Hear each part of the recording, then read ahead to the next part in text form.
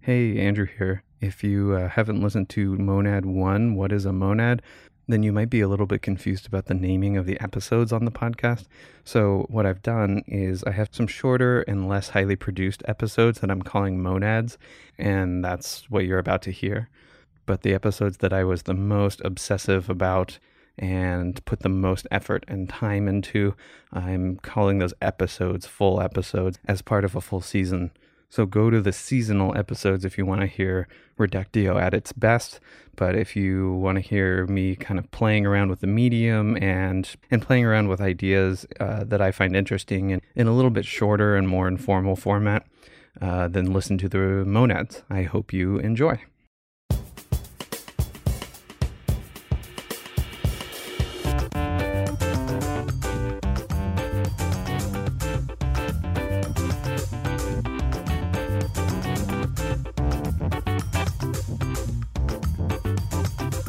Welcome to Reductio, Adventures and Ideas. I'm your host, Andrew Lavin.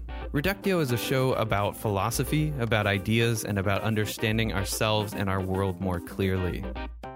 Brought to you by Inverted Spectrum Media.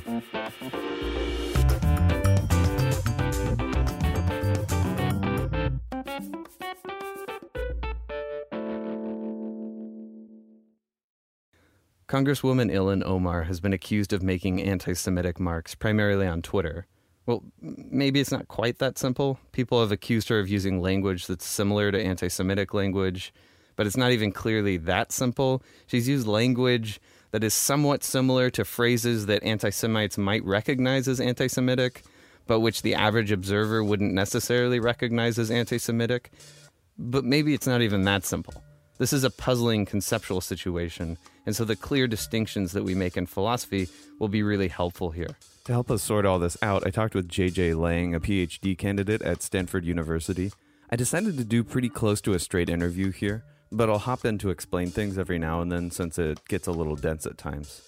It's rearranged and edited a bit, but not quite as intensely edited as I might normally do for Reductio. I hope you enjoy our conversation. I know I did. Cool. So why don't you tell us a little bit about yourself? Yeah. So my name is JJ. I use he, him, or they, them pronouns. I'm a PhD candidate at Stanford University in philosophy. My research is in philosophy of language, particularly language as it applies to communication, not language on like the formal logic-y side. So my dissertation is on the speech act of assertion and the role of assertion in communication and the role of assertion in like coordinating and acting together. So a lot of what I found interesting about philosophy was out of this idea of communication and speaker meaning in particular. So when JJ says his work is about the speech act of assertion, basically what he means is there are a number of different things we can do with language. The first thing you might think we can do is assert something to be the case. We can assert that the world is round. We can assert that the GDP of the United States is blah, blah, blah, blah, blah. So we do this action using language, and that action is asserting something. So we might be interested in language because we're interested in the fact that language represents the world to be a certain way, and it describes the world in a certain way, and it can be true and false. We might also be interested in language because it's a sort of social practice that we engage in with one another. But we also might be interested in language because it's an action. It's a kind of action that we do. So when JJ says his dissertation is on the speech act of assertion, he's interested in what it means to assert something using language. So while my research is not on dog whistling or insinuation or that kind of like political speech right now, that's always been something near to my heart. And I think starting to see philosophers of language consider that when I was looking at applying to grad school as part of the thing that made me excited to be a philosopher of language. So I was born and raised in a not particularly religious Jewish household. My parents moved to North Carolina when I was 1 and joined a synagogue. My mom, I don't think, was ever particularly religious. My dad hadn't been for a while, but finding a sort of community, so they went to the synagogue, and we were in North Carolina, so I think they were a little concerned about who they would meet that they would feel familiar with. in some way, and the synagogue in a college town was full with a bunch of misplaced Northern Jews. And so a lot of friends, and more so parents' friends growing up, were at least ethnically Jewish, if not religiously Jewish. And between that, Mel Brooks movies, everything else, it just felt like I felt like a New York Jew, even if I like had spent like a grand total of like a month of my life in New York by the time I went to college. But religiously, it just never stuck. My mother will tell you stories about how I thought I invented atheism when I was 8. But this Jewish identity has something that, religion aside, I mean, these are smart people, these are creative people, these are funny people. Lots of them in academia. So it definitely is something where it like, I saw myself as one of them and it made sense to me. Something that never made sense to me was the state of Israel. I don't think my parents were ever fervent Israeli supporters, and I wouldn't be terribly surprised if that was one reason why they weren't more involved in Jewish life, even though I don't think our synagogue was either. But it was just always this like weird thing to me that there was this state for Jews, except other people already lived there. And the reason why there was this need for this state for Jews was more or less because of a lack of belief that Jews could assimilate into states for everyone else. And this it's just this idea that this land was for us because of any sort of like old vague religious reason just like rang hollow for me, because it seems like any religion worth its salt is going to tell you to not evict people from their land. Like so even if I can't put the Torah on that, it just seems like either there's something wrong with this religion or there's something wrong with the way people are interpreting this. And so that was always like my stance on Israel, and that was for a while something that was just like felt like an opinion I had. And then it wasn't until my politics started to grow, and then a growing strand of more leftist politics came on, that first, I think maybe in the UK a little bit, asterisks about actual anti-Semitism there, but first in the UK.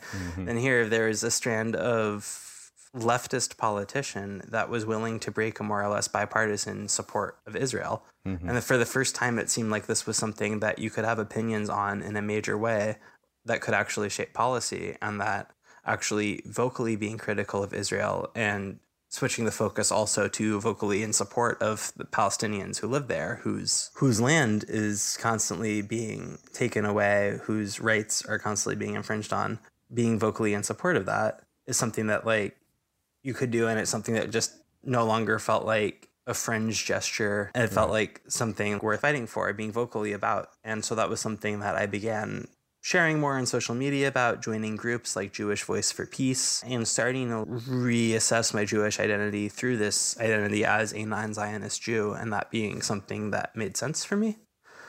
I can plug a podcast episode I find very useful about this if you'd be interested. Sure. So my partner runs a podcast called 50 Feminist States, and she's been interviewing feminist activists in every state. And one of the New York episodes, she interviews an academic who identifies as a non-Zionist Jew, and a lot of her political work has been on Palestinian rights. And through about a half hour, she goes through much more detail and clarity than I ever could, exactly what's going on there, what's been going on there, and what to do about it. But I think it was through listening to that I even like had this vocabulary for myself of a non-Zionist Jew. And it's through my connection to this culture that I have this criticism of this state. And then really seeing in the 2018 midterm elections for the first time, you have Rashida Tlaib, you have Ilhan Omar, you have these women who are there who are vocally saying, I'm going to support the boycott, divest, sanction movement, even as Marco Rubio is trying to make support of that movement illegal.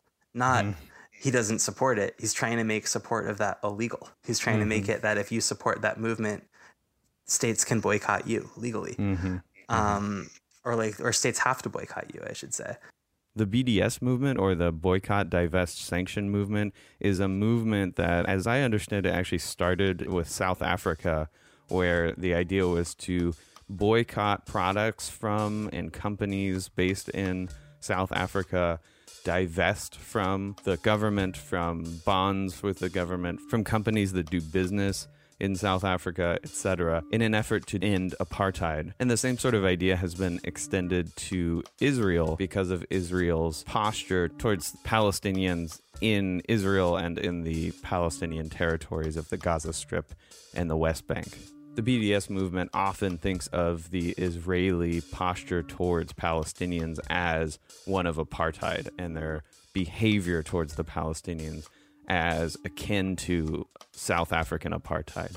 And so in an attempt to incentivize Israel to stop the Palestinian apartheid, they want universities and other organizations to divest from and boycott Israeli academics, Israeli companies, Israeli products. So to see this bravery coming out there, saying this, being vocally critical, around the time that Israel's leader, far-right leader, Benjamin Netanyahu, has been in the news, just not even trying to pretend that Israel is a state for everyone, not even trying to pretend like they care that the Israeli military is murdering innocents. It feels like there's this time where, if you talk about this, people will listen. And if you don't talk about this, people are going to start asking why. JJ wrote a blog post about the philosophy of language surrounding Ilhan Omar's alleged anti-Semitic remarks. I've linked his post in the show notes. It's really worth reading. I should note that this is a bit more political of an episode than I'll aim for as a general rule with Reductio, but if you bear with us, you'll see that neither JJ nor I are in the grips of a political ideology that's clouding our thinking. We're both trying to get to the bottom of a conceptual and moral issue that simply has some implications in the political realm. So it often goes in philosophy, where we find that thinking carefully and making distinctions and connections between different sorts of views ends up having political consequences, even though we weren't set on those political conclusions from the get-go, at least not in an irrational or problematic way.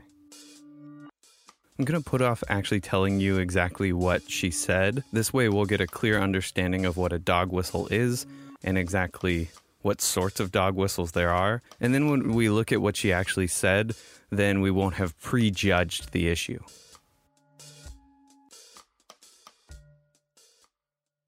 Yeah, so I saw that you posted that piece and I wanted to talk through it because I've been thinking a lot about the Ilhan Omar controversy and I'm not sure what to think of it. On the one hand, it feels unfair and it feels like a Somali Muslim freshman congresswoman in hijab is an uncomfortable target.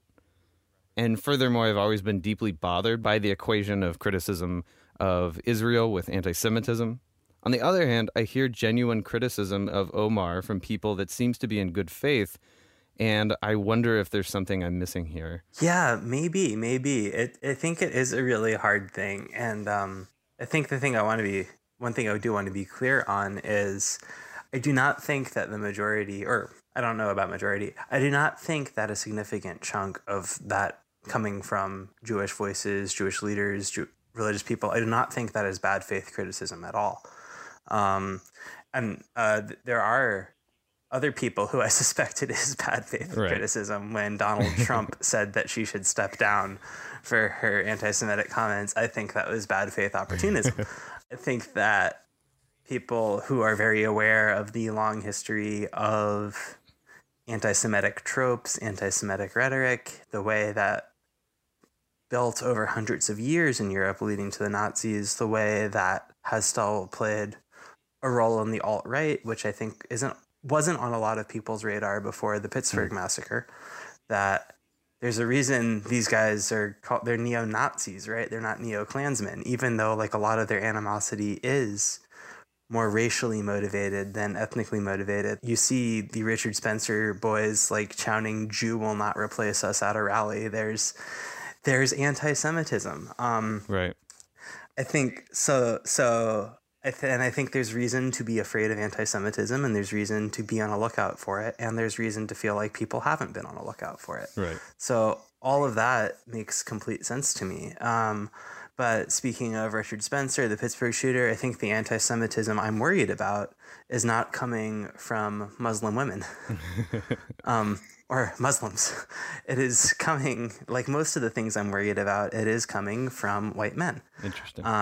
And That doesn't mean that Muslim women cannot be anti-Semitic. That doesn't mean that there can't be anti-Semitism in Muslim communities. But I think there is this trope of like this animosity between Jews and Arabs, between Jews and Muslims, that is looked at as like these two groups hate each other. So clearly that's what's going on, when the anti-Semitism that seems to be causing problems today, the anti-Semitism that led to the Nazis, was from a very, very different source. Right. So as sympathetic as I am, and I am Jewish, as aware I am of like anti-Semitism, it's important to me also that we look at the culprits.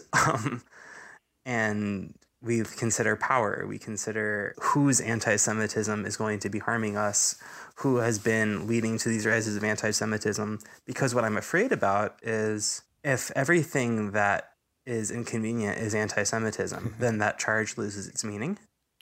And if that charge loses its meaning, then it's really hard to talk about the anti-Semites who actually are going around shooting up synagogues. Right. So I'm very protective of that charge precisely because I care about it, right, and not because I want to dismiss it. I guess what was happening more recently is that with Ilhan Omar in particular, I just kept seeing, and in this article I read, I linked to a lot of places I saw it, but not even a fraction of them. I just kept seeing people try and describe what was wrong about the way she was criticizing the state of Israel as referring to this concept of dog whistling. The language she's using contains dog whistles that are anti-Semitic. And what bothered me was just, it's one thing to say that you don't like that she's not being deferential to Israel. It's one thing to say that you don't like that she's not being polite in her criticism, that she's not also criticizing other states that are bad or other lobbying groups that are bad besides AIPAC. It's one thing to be like, I wish that she didn't do that. It makes me feel bad as a semi-Zionist Jew or a Zionist Jew when she singles out Israel when there's so many other bad things in the world. That makes sense to me. But when I think of dog whistling, when I think of this sort of rhetoric, I think of hate speech. I think of Fox News and InfoWars and God knows what else that really preys off of radicalizing people to do horrible things.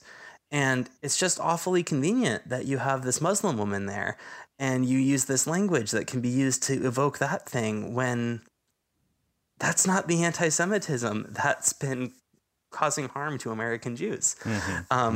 It's not Muslim women that are doing this. And so it's feeling like this term was being used to evoke the tactics of white nationalists while also not being used against white nationalists. I see.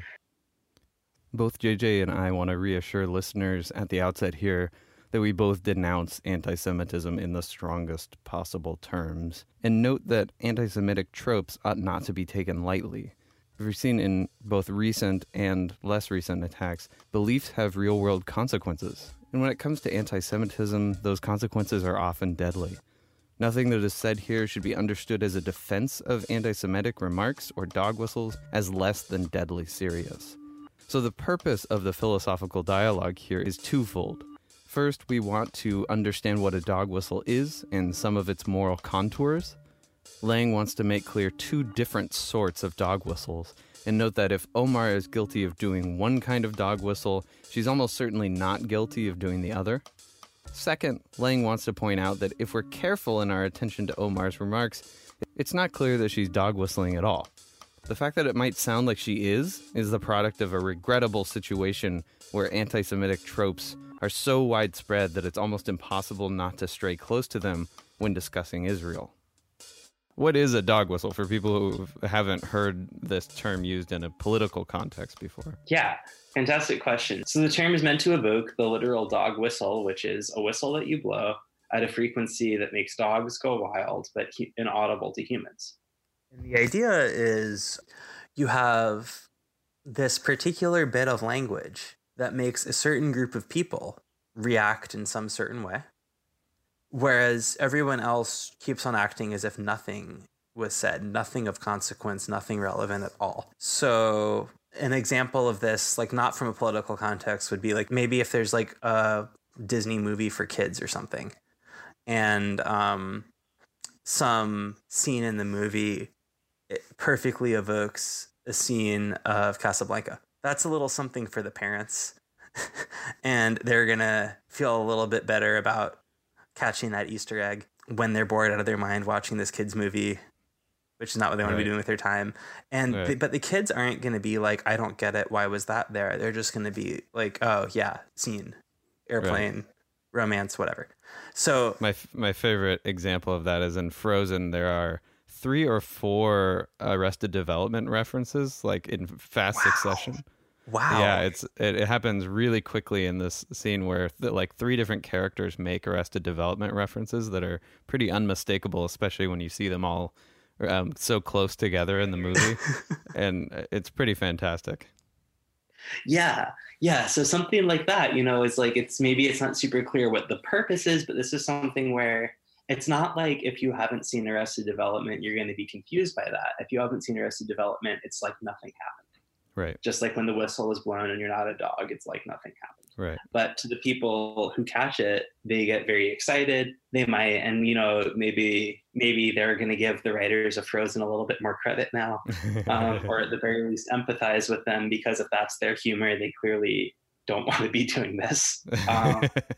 But whatever the reason is, just like at the very least, like we caught something. Right. So politically, dog whistling in this sense is going to be a way of signaling something to a group of people without anyone outside of that group catching it. Okay. So an example would be like when a conservative politician says they support family values. If you're not familiar with the way family values is used to talk about abstinence until marriage, heterosexuality, et cetera, you might just be like, yeah, okay, why did candidate so-and-so waste any of their 30 seconds saying they support family values? I support family values. Right. How could you not? Families are great. My best friend's 2 dads support family values. Right. And my friends in this polyamorous triad support family values. Like, right. but to the people who are familiar with what that term is used to mean, they catch it and they go, oh, okay. This is somebody who is going to hopefully have policies that reflect these values.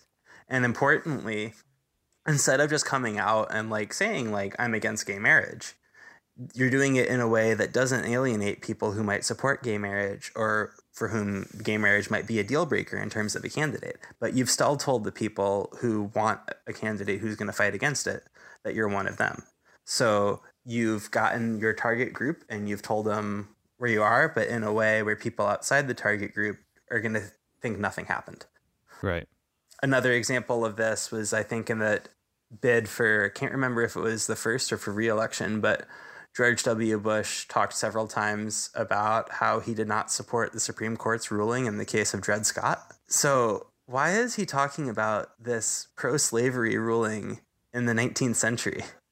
And I think it's just good fodder for people who think that George W. Bush is not the brightest man, because, or you might think that he's very, very concerned that people think Republicans are so evil that they would support slavery.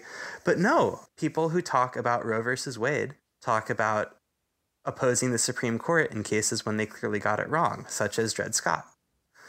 So people who are familiar with that conversation see, oh, okay, what he's doing is he's saying that he's against the Supreme Court when they get it wrong, like Dred Scott and like Roe v. Wade, but doing so in a way that people who are not familiar with those discussions aren't going to be like, he just said he's going to fight Roe v. Wade. He just said he's going to like appoint judges who are against Roe v. Wade. They're just like, okay, Bush is silly. Right.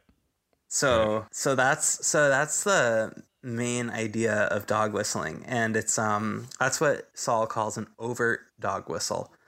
Okay. What makes it overt, and overt's a weird term, right? Because this is language that's supposed to work by going undetected, but it's overt to the intended group. Okay. And she points out that sometimes this can be done unintentionally.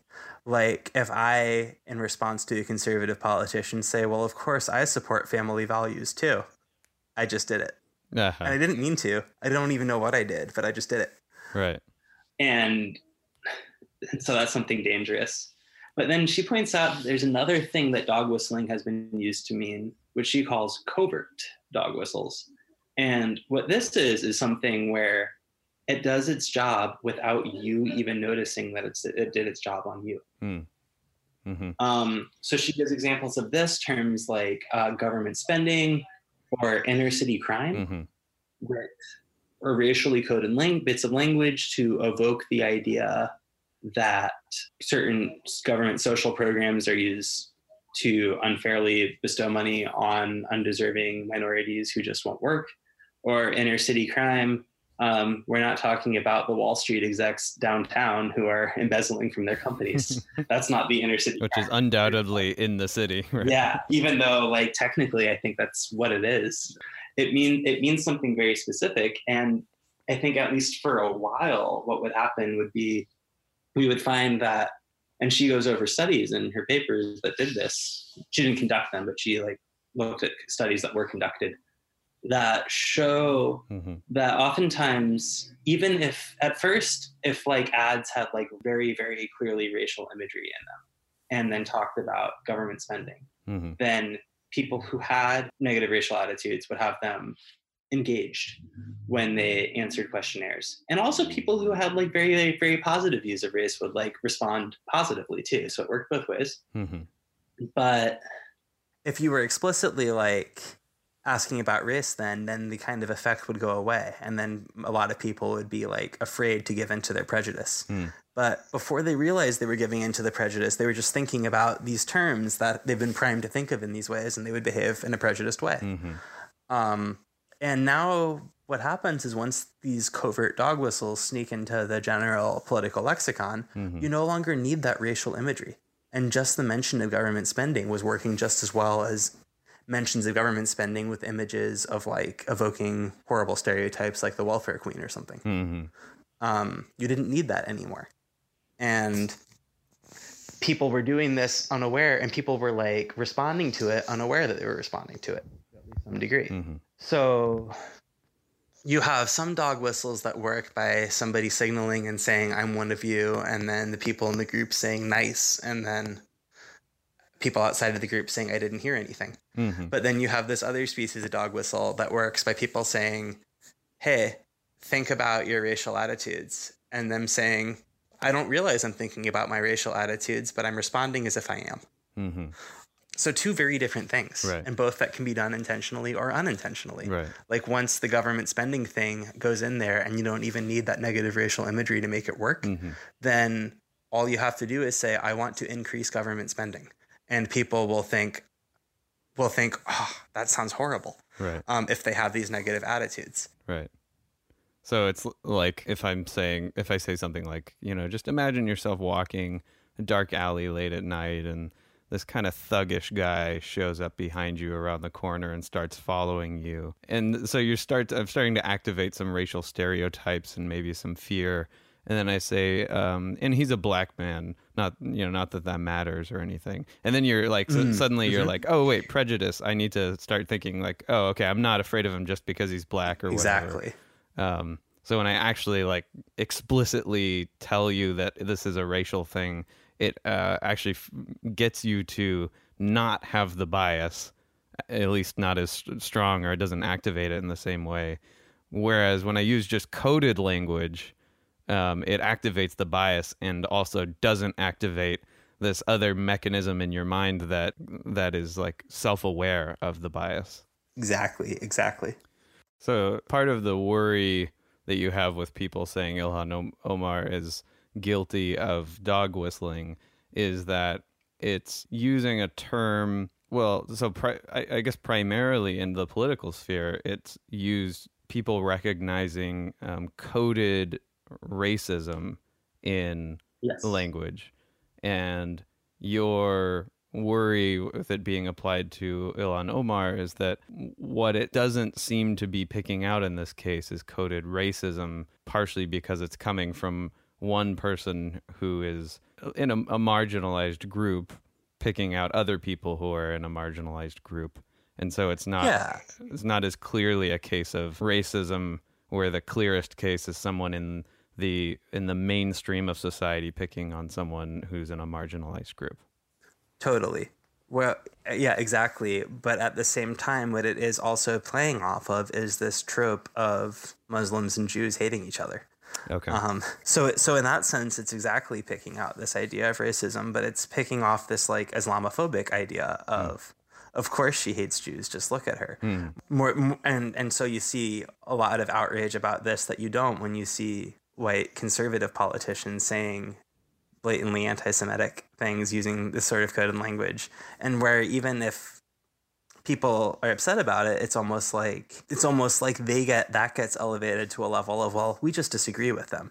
And here it's like, but there's something about the way she's doing it that seems dangerous, and I wonder what it could be. Right. So it's insidious and dangerous when a Muslim woman does it, whereas it's just a matter of rational disagreement if someone else does it. It's amazing how that works out, isn't it?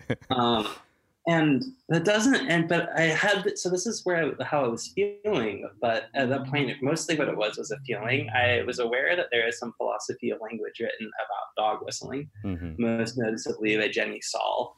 I mean, well, now I've read the paper, but like a few weeks ago, I hadn't, it's really good. I hadn't read the paper, but I just knew that this was in there, and I was thinking, well, you know, what if I sit down and read this paper and try and make sense of why it just doesn't seem like this is the right way to explain what's going on here. And I did that, and then over the course of a week, I really made sense to myself, which was really the goal. I made sense to myself of what just seemed wrong about the dog whistling allegations, not just beyond just like, because, you know, it's one thing to be like, this should also be applied to other people, but it's another thing to be like, this is misapplied to her, period. Right. And so figuring out why it was misapplied to her, and then deciding that I just wanted to like write and try and articulate this, because in large part because I think Jenny Saul's work is so good, is such an example of philosophy engaging with literature and other disciplines, engaging with recent and slightly more historical political aspects, figuring out the relationships between language, speech, harm, democracy, and just also that analytic philosophy virtue of making some amazing distinctions and identifying at least 4 different types of dog whistles. And so something that was really big for me was realizing that, what I think of as dog whistling and what I think a lot of people think of as dog whistling is this very insidious thing. And there's a flavor or two of dog whistling that is insidious. But it seems like if any form of dog whistling describes what Ilhan Omar is doing, it's one of the ones that is far less insidious and far harder to avoid. So even just using the term dog whistling to describe it is a way of evoking this Muslim woman doing some insidious, awful thing, while then equivocating that, trading off of that ambiguity to describe something that lots of people do that is very hard to do, and that is not really an accident when certain things are very hard to talk about without dog whistling in this sense. That's just something that's like really hard to avoid, and we should be talking about who made that the case and not just calling out the one person for doing it. So just realizing that part of what was bothering me was that we talk about dog whistling in a way that evokes this, like, I'm intentionally doing this thing and I'm doing it to signal my bigotry to the bigots, but doing it in a way where no one else will see it. And then there's also dog whistling of like, these words have started to evoke certain things. Right. And that'll happen no matter who does it. Right. Like now at this point, it's really hard to say I would like to increase government spending without the phrase government spending triggering this thought in people's mind that government spending is what goes to lazy people of certain racial groups. Right. And that makes it really hard to say government spending is good. Right. So seeing that and just feeling like, wow, you know, like seeing the different meanings of this term, seeing the different ways it's been applied and seeing the different features has given me so much more clarity into how the term is being misapplied. Right. And even if it's not necessarily being applied wrongly, it's being applied in a way that is still harmful. And maybe originally by people who wanted to be harmful, but now mostly by people who are just like muddying the use of the word innocuously. And that's a very dangerous thing, I think, with language.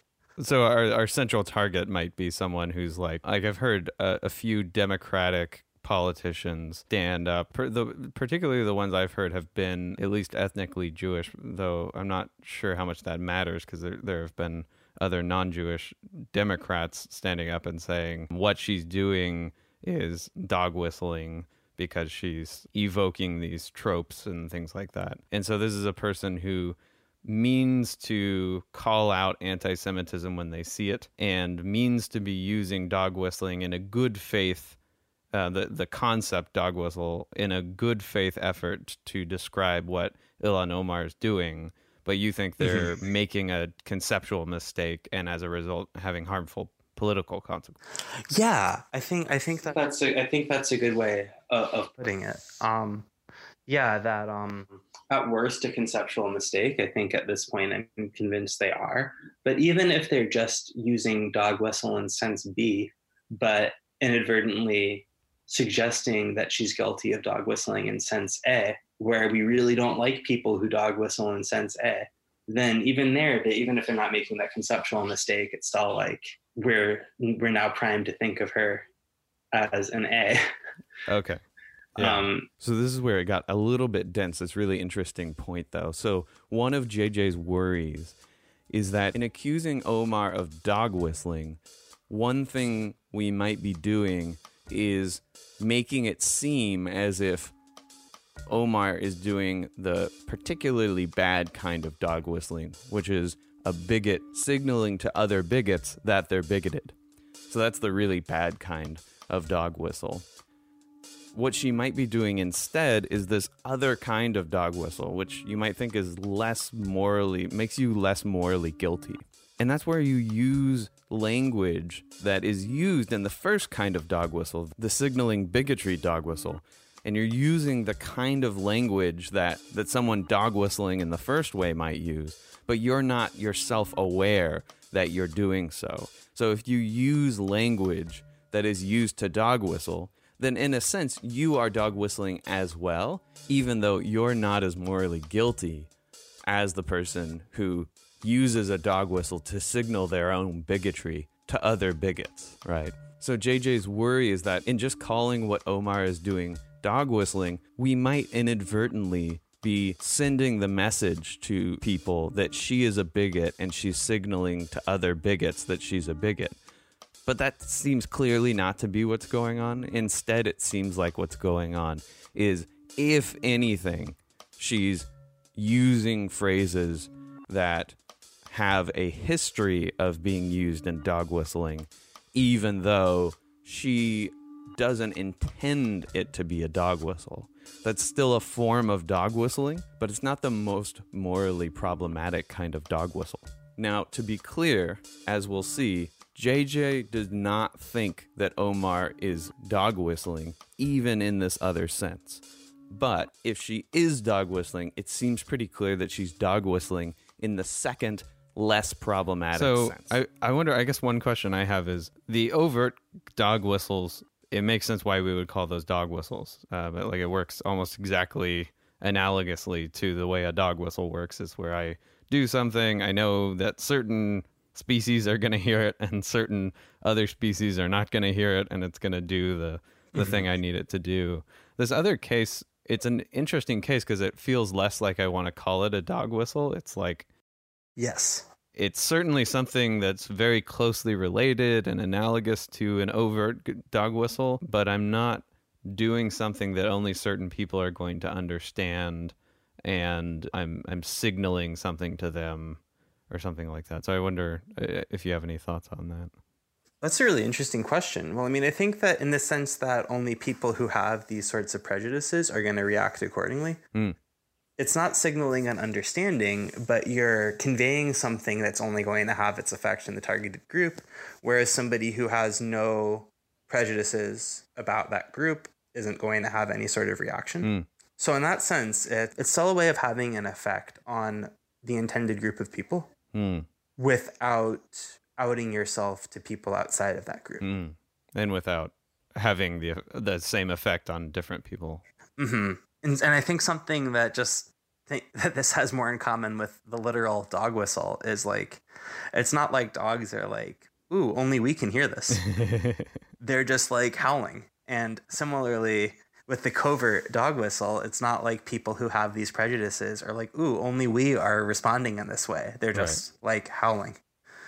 Right.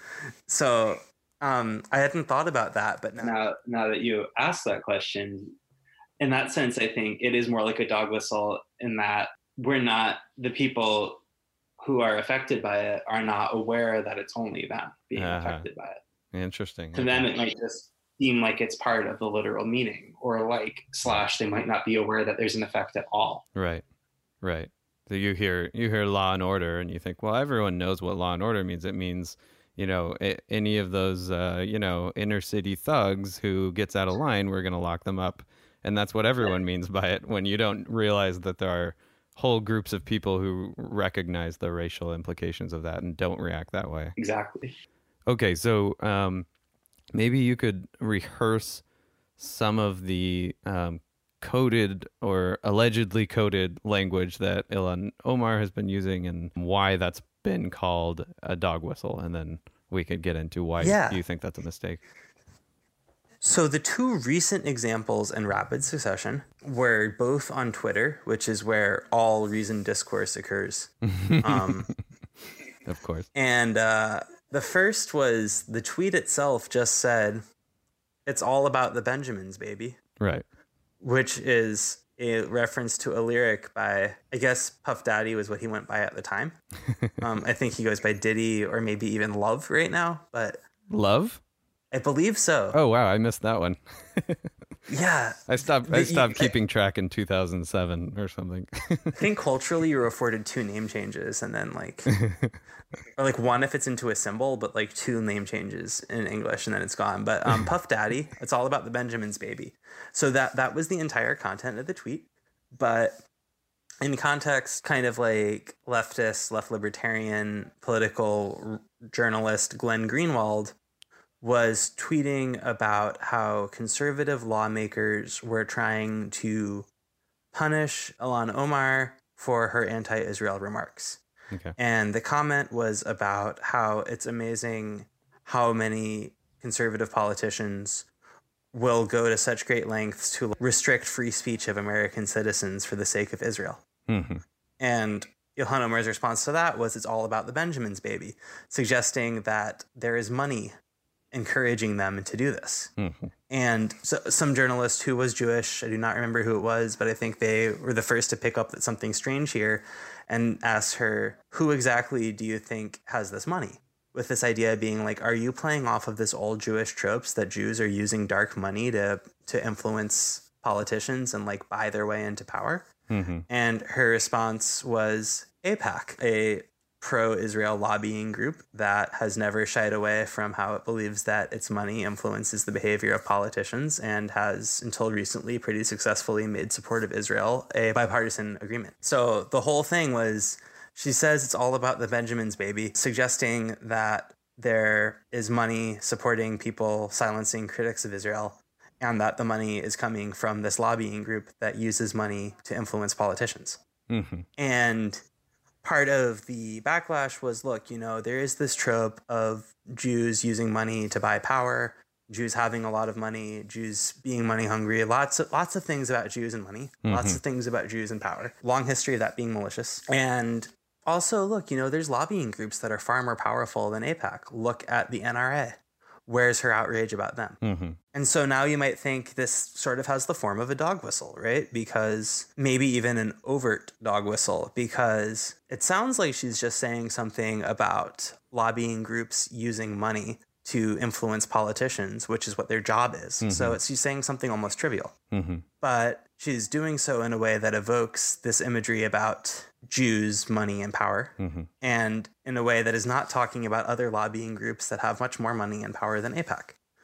So it sounds like just this innocuous thing of like, this group is doing its job, trivial. And dig beneath it, and it's like, oh, that's what's going on. She's telling this is something that people who are anti-Semitic are going to pick up on. Right. And you might think that there's an overlap with some covert dog whistles too, where you might think, okay, yeah, well, if people who have anti-Semitic attitudes about money-hungry Jews apply those attitudes to when they think about Israel, then they might be more inclined to be critical of Israel. So that's a way to manipulate them off of their anti-Semitism into disliking Israel. That one's a bit confusing to me because you might think that anti-Semites might just not like Israel, period. But Yeah. maybe there's someone who's anti-Semitic but independently pro-Israel, but then you dog whistle them into thinking about their anti-Semitism when they think about Israel, and that makes them reconsider their stance on Israel. Right. So it could work both ways, right?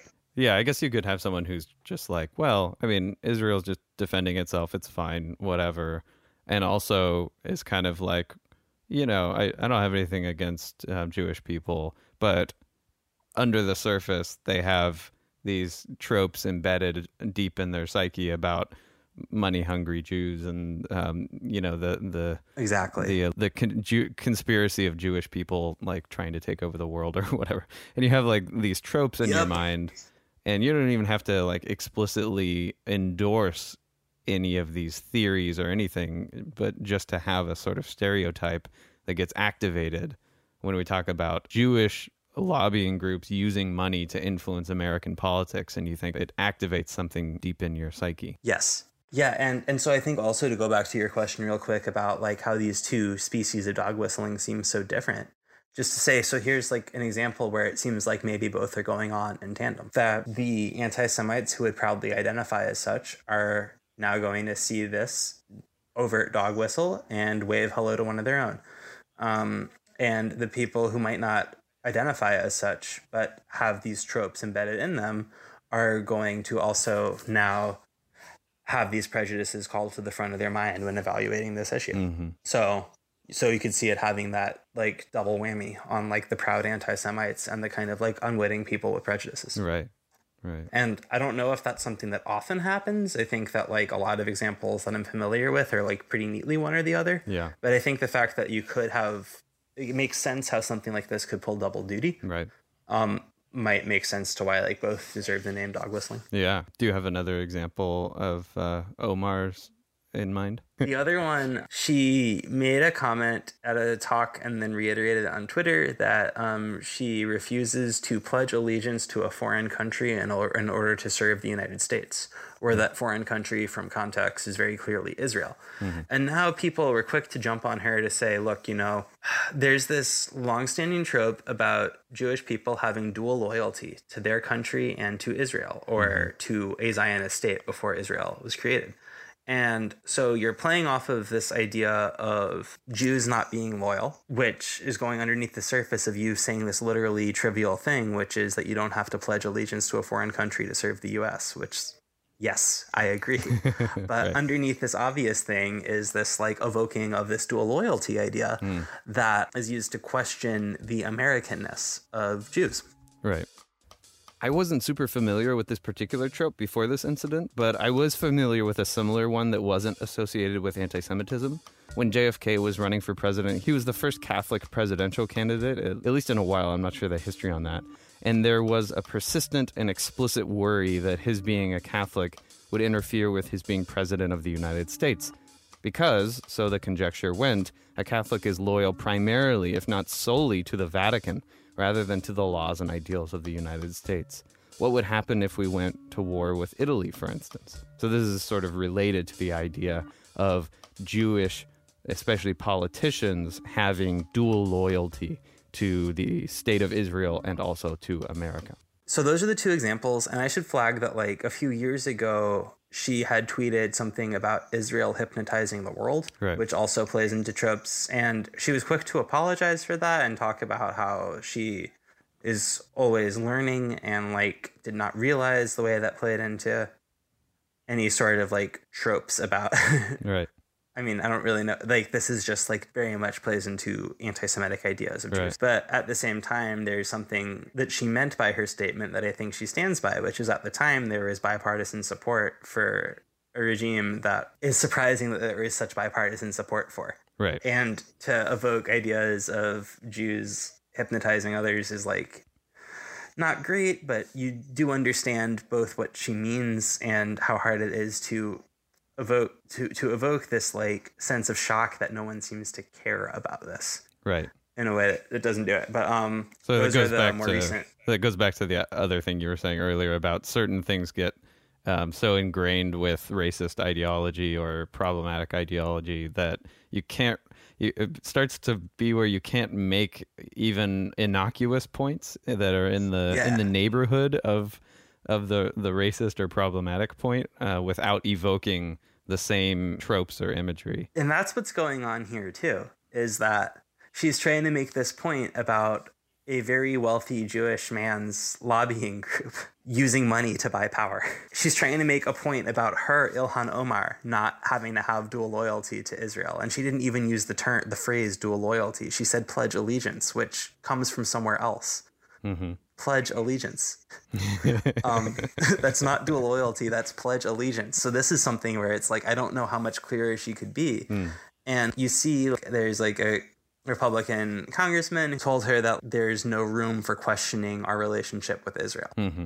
There's Marco Rubio's anti-boycott, divest, sanction bill that was going to make it so states could vote to make it illegal to do business with companies that supported BDS. Right. So this sounds, if you want to call that pledging allegiance to Israel, maybe it's a bit of a rhetorical flourish or like combative, but yeah, there are people literally saying that there is no room to engage with or even entertain the thought of not treating them like our ally unquestioningly. Right. So trying to make a kind of mundane point, we should at least be able to be critical of this. And suddenly we're talking about the dual loyalty of American Jews when she was talking about her loyalty, Ilhan Omar, and not using the word loyalty. Right. So this point here is, again, just a bit subtle. To dog whistle, you often must use the exact phrasing.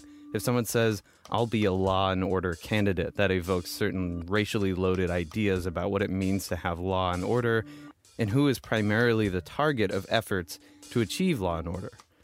If I say instead, I believe we're a nation of laws, I'm evoking a whole different set of ideas about how we are ruled by laws rather than people, and that we're a constitutional democracy and so on. So if I don't use the right wording, then I'm not really dog whistling. JJ's point here is that Omar, in neither of these cases, used the right wording, nor even said the right thing for it to be a dog whistle. Right. And so I think one thing about the misuse of dog whistles that I've found upsetting is if you want to say that you don't like that she's using this kind of combative rhetoric and that she's being a bit glib and quoting rap lyrics, go out and say it. Say that you don't like that the black woman is quoting rap lyrics. Let's see how that works out for you. Say that she is angry and not articulate. Let's see how that works out for you. But instead, what we find is this piece of academic jargon, dog whistles. Mm-hmm. And now, she's dog whistling. She's not being angry and glib. She's dog whistling. She's not being inarticulate. She's dog whistling. Mm-hmm.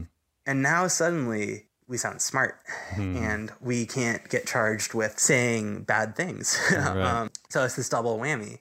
And never mind that dog whistling, it usually matters what exactly is being said. The exact wording matters. Right. We just fib it and say, well, it's evoking this thing which would be a dog whistle. Mm-hmm. Pledge allegiance is going to bring up the idea of dual loyalty. Her allegiance is going to bring up the idea of Jews' allegiance, which is a dog whistle. It's okay, so maybe you mean at best there's something in the neighborhood of a dog whistle, but say that. Right. Say that you mean that she's doing the thing where it's just really hard to talk about a certain area without evoking dog whistles. Right. Don't say that she's doing the signaling her bigotry to other bigots thing. That makes it sound well, clearly she's a bigot then. Right. And so it's all of this sloppiness around what is such a fine-grained area creates something where maybe she is inadvertently using covert dog whistles. Maybe her bringing up any particular Jewish person's relationship to money and power is going to trigger those prejudices in the people who have them, regardless of whether she wants to or not. So if that's true, maybe she is dog whistling. But when we talk about dog whistling, that's not what we think of. Yeah. We don't think of people who are struggling to find a way to make this valid point in a way that doesn't evoke these tropes, and in this case failed to do so. Right. And so if that's what we mean by Ilhan Omar as dog whistling, but we don't say that, we end up evoking this idea of a bigot signaling her bigotry to other bigots. Right. and that's what enters the public record. Right. But and one thing that I think is in Saul's paper that I like is that she does address this question of how do we combat the effects of dog whistling. Yeah. And one thing that she said is found to be productive is like, you might think that, well, you know, if we say government spending and we have racist imagery in the ad, then people are going to get it. Maybe if we just avoid talking about race, people won't think of it. No, that didn't work. Mm-hmm. But what did seem to work is have what she termed contra standard imagery. No, maybe that's something else. I don't remember the exact term, but the idea was like, but if you show hardworking Black people instead of just avoiding talk about people altogether, then it challenges you to it prevents you from like going into your prejudice about the welfare queen or whatever. Right. So in that sense, I think like something that could be useful would be, well, you know, Ilhan Omar was trying to talk about Israel, not Jews. She was trying to talk about her allegiance, not Jews. So maybe if she like talked about like all the great American Jews who she supports and works with, maybe she talks about like all the American Jews who have been using what money they do have for good. Right. And doing that, then maybe that would be a way of combating the inadvertent effects of those covert dog whistles. And I think that's something that I think people would really maybe like to see. But then the flip side, and so I think that's something that could be true, right? That if, like, instead of just being like, I wasn't talking about Jews, I was talking about Israel. Right. She talked about Jews in a way that combated the effects of the dog whistle, and that could be good. Right. But on the flip side, there is this danger of people saying that whenever you criticize Israel, you're clearly criticizing Jews. You're clearly being anti-Semitic. Right. And so in that sense, talking about Jews whenever you bring up Israel plays into that conflation. Right. And so this is the trap where it's like, in order to undo the effects of the prejudice, she has to buy into the idea that Israel and Jews are the same. Right. That any Jewish person supports Israel, that criticizing Israeli policies is criticizing Jewish people. Right. So I get why she doesn't want to do that and maybe even shouldn't do that. We're at the same time thinking that that could be a way to combat the effects of the dog whistling. Yeah, a bit of a trap. And the trap seems to come in large part out of a problematic social fact about United States mainstream culture that Israel and Judaism are so tightly linked that it seems like you can't talk about one without talking about the other, or you can't question one without questioning the other. Or it's like there's a problematic judgment that we make as a culture that anytime you talk about Israel, you're ipso facto talking about Jews in general, or the religion of Judaism, or something like that. That problematic judgment traps someone like Ilhan Omar in a way that she can't get out of cleanly. Yeah, and I think that's right. And I think to be aware that like there are plenty of people who like just really have not been exposed to these issues too much. You know, like live in towns that maybe don't have much of a Jewish population. Right. And they think, okay, well, you know, if you hate the state that's literally for Jews, then what does that say about your relationship to Jews? And I think like on that level, like that's a perfectly reasonable conclusion to draw. Right. But also I think that it's in some people's interest that others hold this idea that like if they see anti-Semitism in the US, then they think, well, we need Israel. We need a state for Jews because they're not safe here. If people are aware of anti-Semitism in the U.S., then they will have a more positive view of the need for the state of Israel. That the more fully Jewish Americans assimilate into American life, the less obvious it is why we need Israel. Right. So in that sense, you have this idea that like, and it gets you into this bind almost of like for certain people, it's like actually. Anti-Semitism is good for business.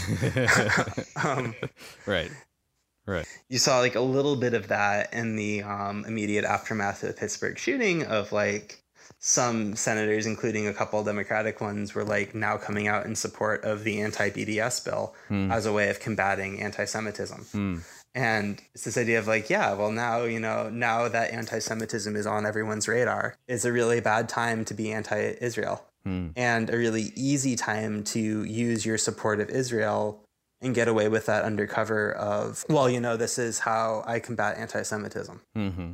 Right. So I'm definitely not saying that every supporter of Israel is a supporter of anti-Semitism, but that there is this opportunistic bent of like, when people are aware of anti-Semitism, it's harder to criticize someone for being pro-Israel. Maybe it would be good to have you concisely summarize the core problem that you see in attributing dog whistling to Ilhan Omar based on these remarks. So maybe like what is the, like, philosophically speaking, what is the problem that's happening? Well, there's I think like the philosophically speaking always trips me up. So I guess there's one way of saying the point is there actually isn't a philosophical problem.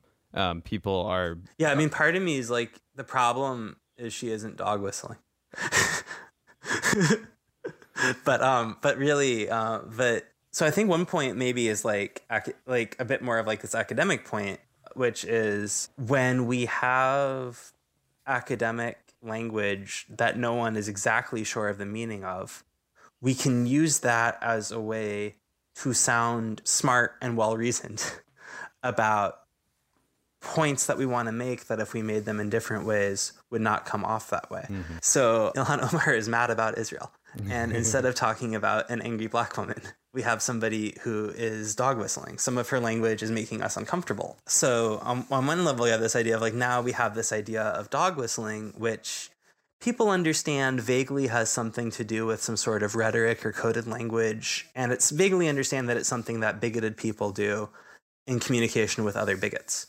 And so the effect of using this term that has a specific meaning with more of a blanket application to refer to just something more just like rhetorically charged or angry language. Part of the recording got cut off at this point, unfortunately, but I'll quickly summarize the last part of the conversation. I brought up the complaint that I've heard from particularly conservative acquaintances that they've been told that they're dog whistling even when they don't intend anything racist by the language they're using, and they don't harbor racist attitudes. So I have some compassion for people who are just trying to engage in reasonable conversation, and then they're told that regardless of their explicit beliefs or their intentions, they're not only bigoted, but they're acting in a bigoted way. It's not a fun way to have a conversation. Especially when you look around and you see explicit racist ideologies everywhere. In a world where it feels like that should be the target, and I mean, I think there's like lots of analogs with this. It's like, you're mad about gender neutral language. Like you think I'm sexist because of gender neutral language? Look at all of the sexism out there. Get back to me when there's equal pay. And so it can definitely feel that way, especially when it feels like you're being attacked. But then, you know, there might be other times too where like the attack is warranted. but in general, I think I totally think what you're saying, where it's like, I think, so this is another case where nuance can be very helpful, like understanding that like dog whistling comes apart from intention, or can come apart from intention, I should say. Allows people to say, hey, like, I know or doubt that that's your intention, but this is this thing that's going on when you say this thing. It has that effect regardless of your intention. This is how it's come to have that effect. And it seems like avoiding that language is the best way around it right now. I want to put this on your radar. And then if they continue to ignore you, then eventually you can get mad at them, or eventually be like, look, at this point, if you're just refusing to not do the racist thing at low cost or no cost, then as far as I'm concerned, you are a racist and I'm mad at you now.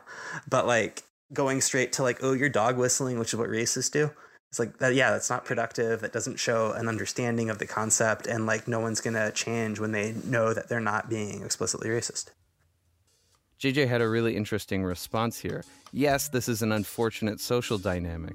No one wants to be lumped in with the deplorables, but the fault isn't with the people pointing out that a dog whistle is being used. Instead, the fault lies in a situation where so much language has been co-opted as dog whistles that it becomes near impossible to discuss, say, immigration policy or government spending or policing without inadvertently evoking racially loaded tropes.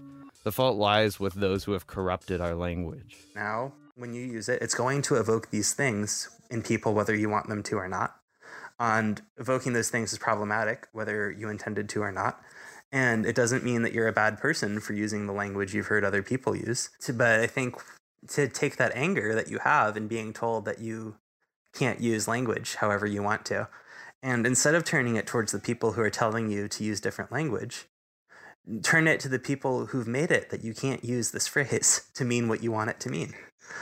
There are people who have used law and order and turned it into a dog whistle to evoke, to prey off of prejudices. Be mad at them.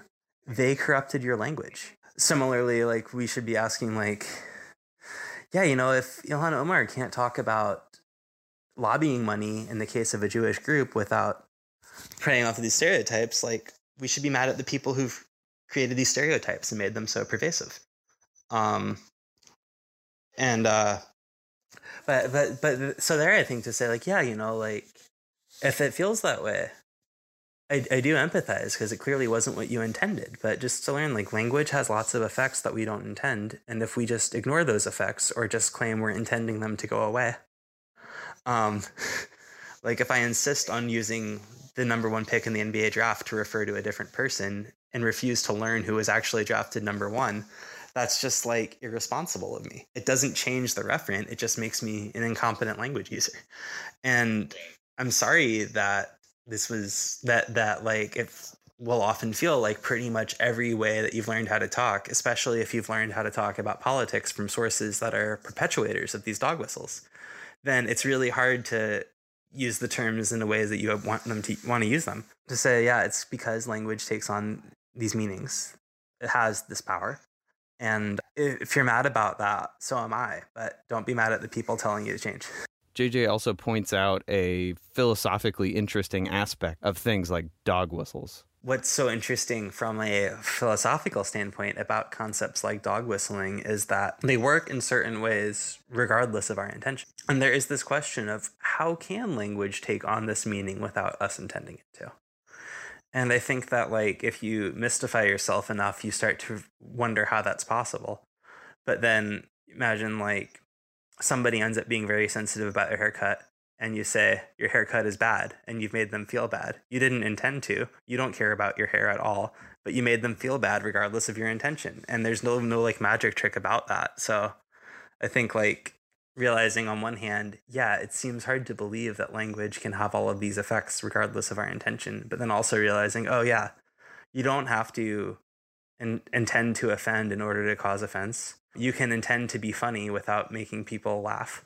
Intention isn't ever the end all be all. So why should this be any different? In addition, though, we all need to be responsible enough not to use these conceptual tools, like the concept of a dog whistle and the awareness that certain phrases are dog whistles for bigotry, as bludgeons to silence other people. We need to be sensitive to each other enough to recognize that we're all trying to figure out what we can believe that coheres with all the other things we believe, while avoiding being racist or bigoted in any way. This brings up a further distinction that I find quite helpful, the difference between calling out and calling in. So whereas calling someone out is sort of ostracizing and criticizing someone because they said something that was maybe offensive or harmful in some way, calling someone in is a way of noting to someone that they said something that might have had a harmful effect or might have a harmful effect in the future, but in a way that includes them so that they feel understood and not ostracized by what you're doing. In activist circles, the push is towards calling folks in when they trip up. We all use language that inadvertently causes harm to other folks, and most of the time we mean no harm by it. So instead of calling someone out as if they intended to do harm, we call them in, recognizing that they meant no harm and attempting to educate them a bit about the unsavory connotations of the phrasing they choose. Yeah, and I think, I should be super explicit. Like, I say this as a white person, and like, this is, I think, what I try and do to be productive, while also being fully aware that, like, not everyone is going to have the mental capacity or distance from the issue to find that productive. Like, people who look differently than me might do exactly what I do and still be taken as, like, accusing them of doing something or being angry or something. So it is, like, definitely a sort of privilege. So I definitely don't want to be like, yeah, everyone needs to, like, sit down and explain why, like, this harmful language against them is harmful to the people who are perpetuating it and who've had decades to educate themselves on it. But yeah, I think that when you have that distance or you have that energy or these people in your life who you do know, love, trust, care about, then yeah, I think being able to call in and say, this is a thing I've learned, and this is how it comes apart from your intention. And this is why it's bad, and this is why its badness is separate from what you're intending to do. And this is why you can't intend the badness away. Now, some people, especially marginalized folks, grow weary of having to educate folks all the time, so they might not always have the emotional and mental resources available to be patient and call someone in. It's hard work, and it often requires some social and emotional distance from the issue. Maybe those of us blessed with that distance should take it upon ourselves to stay educated and gently educate one another. We all just need to have more grace with one another. Life is hard, and it's only getting more complicated. And often knowing just how to talk to avoid calling up racist or otherwise bigoted tropes comes out of education and privilege. To me, it comes down to this saying I've seen a few times lately. In a world where you can be anything, be kind to one another. The world has never been too kind, just as long as we recognize that being kind isn't the same as being nice or polite. Sometimes being kind means being confrontational. Thank you for joining me. I hope you enjoyed this conversation. Thanks again to those who have contributed to the show. If you want to contribute, you can follow the link to our website where there's information on how to back the show financially. If you're interested in more philosophy or philosophical discussion, there's a podcast I really like. It's called Unmute, hosted by Maisha Cherry. And the basic idea is to take marginalized or non-mainstream philosophers and philosophical topics and give them a platform. I highly recommend giving it a listen. Until next time, I'm Andrew Lavin.